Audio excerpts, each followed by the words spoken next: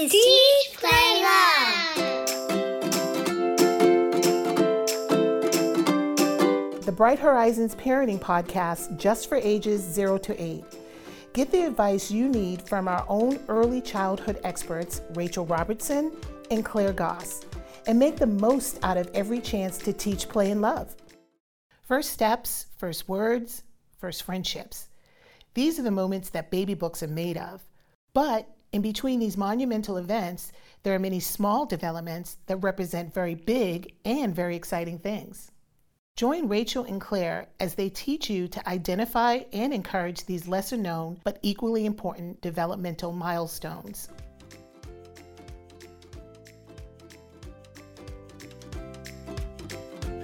Hi Claire, I am so happy to be back with you again talking about the topic we love the most, child development. Yes, we talk about child development, we think about child development all the time at Bright Horizons. And today's topic is something really fun, I think. It's about lesser known child development milestones. So what I mean by that are, I think there are some really big, I call them blockbuster moment milestones in the early years. We look forward to the first word, we look forward to the first steps. But there are lots and lots of smaller milestones happening in those first couple years that kind of we don't even realize that they are milestones. Right. But often as parents and caregivers, we are irritated and frustrated by these moments. So I think today's conversation is going to be great because we can reframe our own thinking around this is something really irritating that's happening with my child into, oh, this is actually a milestone that's happening. Yeah, I love talking about this topic with families because it's like insider knowledge behind the scenes, what's going on with child development and intellectual and physical development and things that you should really care about and be excited about because they're a precursor to more great, interesting things happening. But like you said, sometimes they miss our notice because maybe they're just something we're trying to get through, or they just they're not blockbusters, to use your word. They kind of sneak in there unnoticed sometimes. So we're gonna highlight a few to get people thinking like this and notice some of these lesser known milestones. Yeah, do you have one you want to get us started with? Yeah, so the one that comes to mind always the first for me is something that when my two daughters were young, I spent plenty of time coping with is things getting knocked off the table or a high chair. And I specifically, when I'm talking about this, I can envision my oldest daughter holding a spoon and looking me in the eye with a little grin and dropping it. I just can envision it. I can see her in my mind, and she would have a spoon in her hand. She was maybe about 11, 12 months old, somewhere in that early toddler age, and she would look me in the eye, and she had a little grin on her face, and she would drop it. And that happened over and over and over, and she was having so much fun with it. I know that was early scientific thinking. She was learning everything about everything. I say that phrase a lot, but it is because it's so true about young children. They don't have prior experience. They don't know the same thing is going to happen over and over again. They don't know about gravity. They don't even have these conscious thoughts, but they do have a lot of intellectual curiosity and wondering. Yeah. And experimenting is a huge part of life, and a huge part of a lot of careers, a huge part of being a learner. And so that's what she's doing, and she's doing that over and over. She's looking at my reaction, she's looking at what's happening with the spoon, and so whatever it is, it's a cup, it's some Cheerios. If they do that kind of repetitive behavior like that, regardless of the direction you give to them, like, let's not throw that spoon anymore, let's use it for your applesauce or whatever. And then maybe then they throw the spoon with the applesauce on it, and there's a whole new experiment about to happen. Brand new information. Yeah. So that is great thinking. They are thinking, they are processing, they are wondering, they're acting on their curiosity there. That is really good stuff. So it's a perfect example of something that's happening that they're consciously able to do, even though they can't consciously put it all into thought. That can feel fairly frustrating some days, but is really valuable. I think it's super frustrating because typically it's at a mealtime and you're trying to move on to the next part of your day, and now you've got this big mess to clean up, or you just want them to focus on their meal and all they want to do is play, which we know is actually learning. I think it was one of our colleagues said, you have to remember, babies can't Google something. If they want to know what's going to happen when I throw this cup, they don't have any other way to find out except to throw the cup. And actually it's a great thing. It would be good if some of us couldn't Google some things too, because that process of inquiry and having to experiment and find out is such a good foundational skill for life, and we don't want to get intellectually lazy and not be pursuing our own interests and trying to figure stuff out. So it's fantastic that they get that opportunity. Yep. And you can set boundaries, of course, around it. That's part of learning too, is when can I do this, when can't I do this? So it's not like it has to be a free-for-all in those situations, but just to recognize what's going on and that this is actually telling you a little bit about their intellectual development. Yes. Another lesser known milestone is stranger awareness or stranger anxiety. So this, again, it's a big milestone, but I think a lot of families overlook it as a milestone because the experience as a parent or caregiver can be really frustrating. It can be kind of scary. So you've got this adorable little baby infant who can be happily passed around to grandma, grandpa, cousins, siblings, and then suddenly around 4, 5, 6 months old, you pass the baby to grandma who's visiting from out of town, and suddenly this baby just bursts into tears. Mm-hmm. And this is very surprising for you, and it's upsetting for you because you want this baby to get to know their grandma, but the baby can't keep it together. So again, very upsetting for you as a parent and caregiver, but if you can take a minute to pause and remember this is a really great milestone, it's a huge cognitive milestone for your baby, and it's caused by a few different things going on. One is that there's a huge burst in sensory input around 4, 5, 6 months old. So suddenly they are really getting to know what you smell like, what you sound like, what you feel like as mom and dad, or whoever your primary and even caregiver what you is. look like, because their vision is developing, so they're clear. It's clearer. Right, they can see more. So then suddenly they know who's not you, and that's the other part of this milestone is that a lot of families don't realize that the first few months of life, newborn babies, that kind of 4th trimester, infants don't realize that they're separate from you. They really do feel like they're still an extension of you, whoever the primary caregivers are. So around 4, 5, 6 months old, they are waking up to the world in a whole new way, and they're also realizing, oh, hey, wait a second. I am not the same as you. I'm separate from you. That is terrifying for a lot of babies. And unfortunately, in the US, this is also around the time that a lot of parents go back to work after being home on family leave.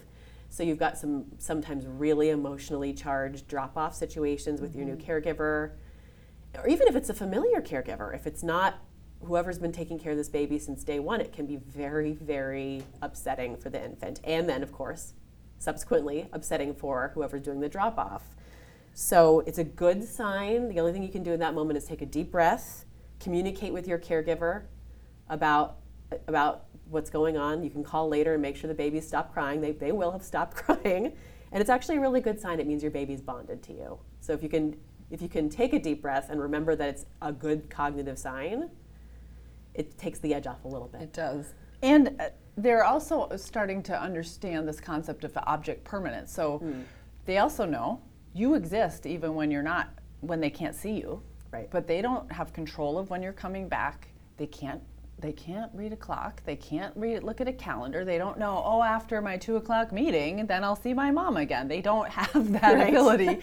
And they're not in control of it either. So that's some of their, one of the things we talk a lot about with especially babies and toddlers is they don't have a lot of communication tools available to them, so they use what they have. And crying works. Crying gets a response from the adults. It's biologically purposeful, and they will learn from those cues and the responses of the adults. So if you were in a situation where there's separation anxiety and the parent gets distressed and shows a lot of anxiety, that reinforces to the baby, this is something I should be a little worried about because this person who I trust and love is really worried about it.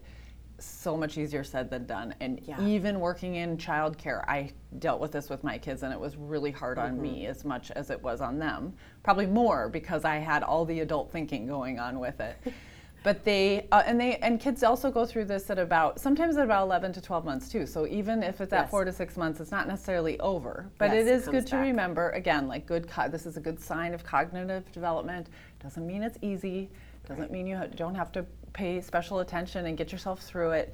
I started a new job when my youngest daughter was about 1.5. And her teacher that she bonded with left at 5 o'clock every day. And I would be flying out of the office at 4:30.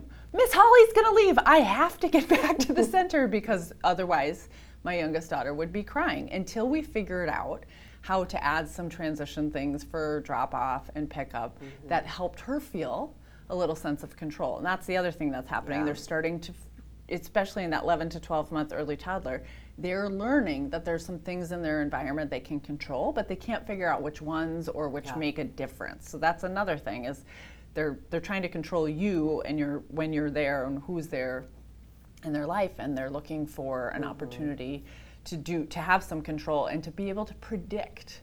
So the thing we did with my youngest daughter is give her something to do around that time Holly was getting ready to go, that also helped cue to her that meant I was on my way. Right. So she started to figure that out. So she had a little control over the situation. I got a little breathing room. I didn't have to fly out of there every day because of Holly's schedule. That's a great story. Yeah.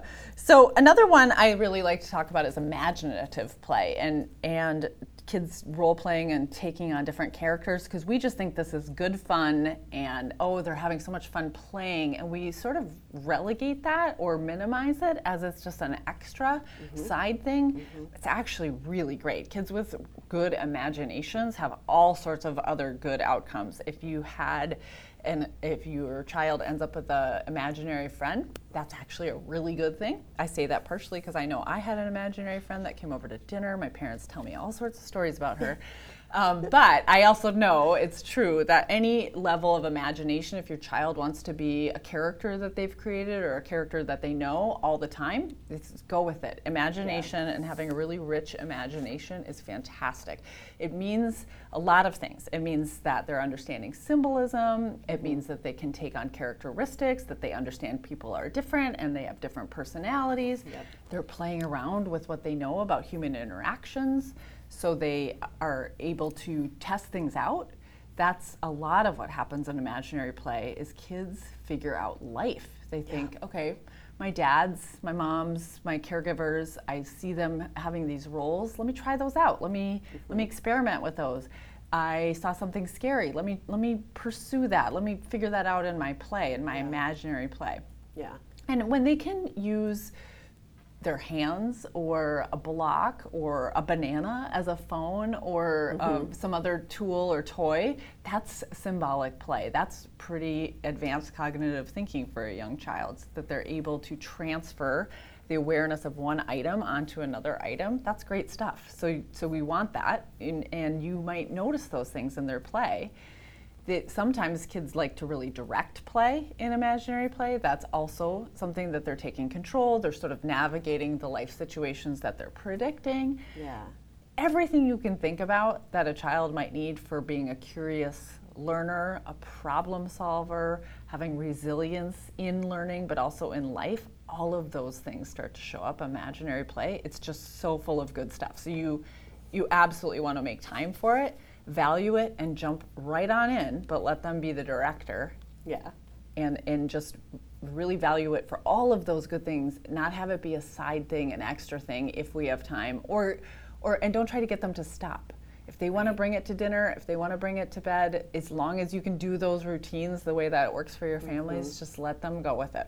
I remember 2 of my kids had imaginary friends, but the precursor to that was one of my kids who held on to the imaginary friend the longest. He's got a really great sense of imagination. He was the one who picked up the blocks and was like pretending he was talking to grandma on the phone. And I remember, because of my background, I thought, the milestone's happening. And I just got so excited because I knew that meant he was going to have this really rich world to escape to. This little baby toddler was in his toddler speak. I could see just the way he was holding the block up to his face and the intonation of his babble. I was like, he's having a little imagination moment right now. Yeah, that's so cute. I remember my youngest daughter and a friend had a son that was about the same age, and we worked together, and they would play Office. And the things that they would do, they would set up computers and phones, and we were a little like, that's what we do? We sort of learned about ourselves through watching their play.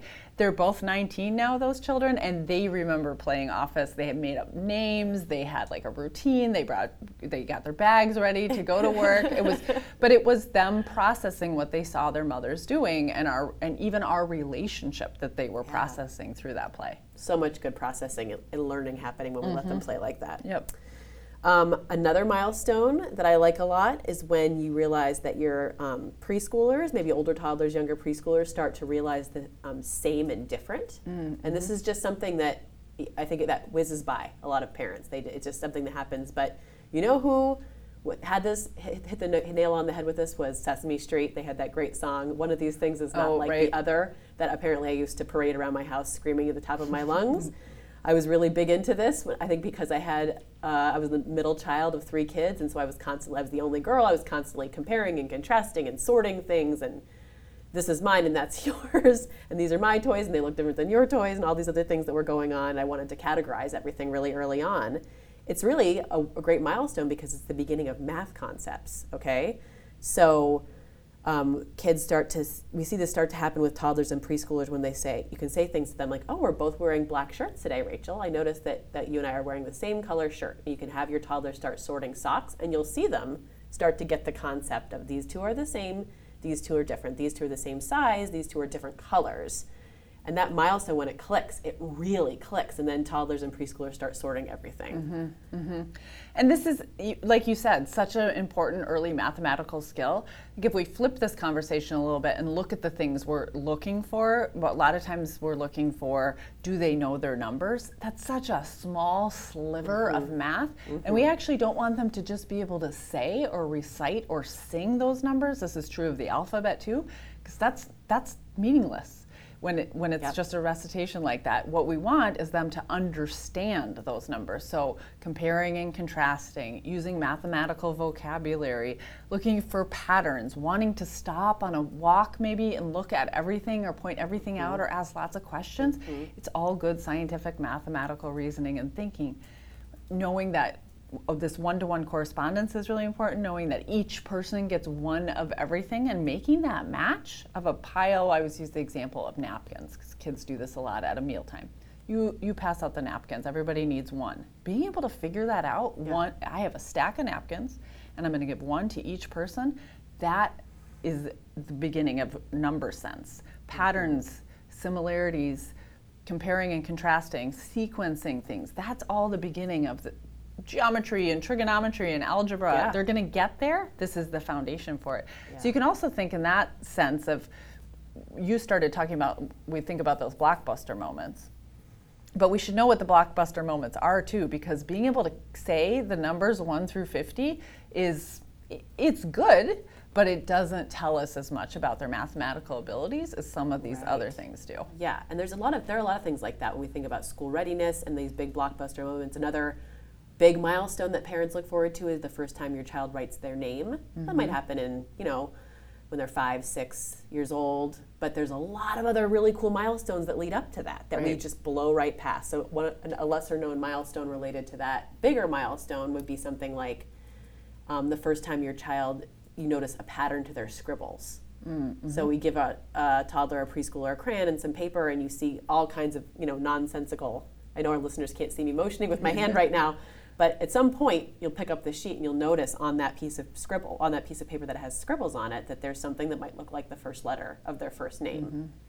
And that's a big moment, because what's going on there? They've seen a symbol, maybe during story time you've pointed out, this is an R, Rachel, like Rachel, right? And you've pointed that out 100 times. And maybe you've worked with them and they've seen it and they're starting to make that big swoop of the R with a line or something along those lines. That's a big milestone. Yeah, and what better thing to get to learn to write and use the letters for than your name? It's a perfect place for kids to start. And let's just even reverse that to the first milestone we talked about, grasping that spoon and being able to throw it, or even a small little Cheerio. That is a critical writing skill. So you can value it.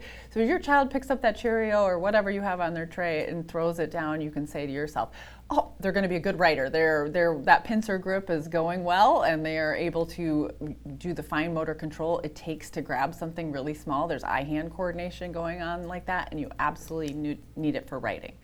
So I hope that this has been fun for everyone to listen to. There are so many more examples we could talk about.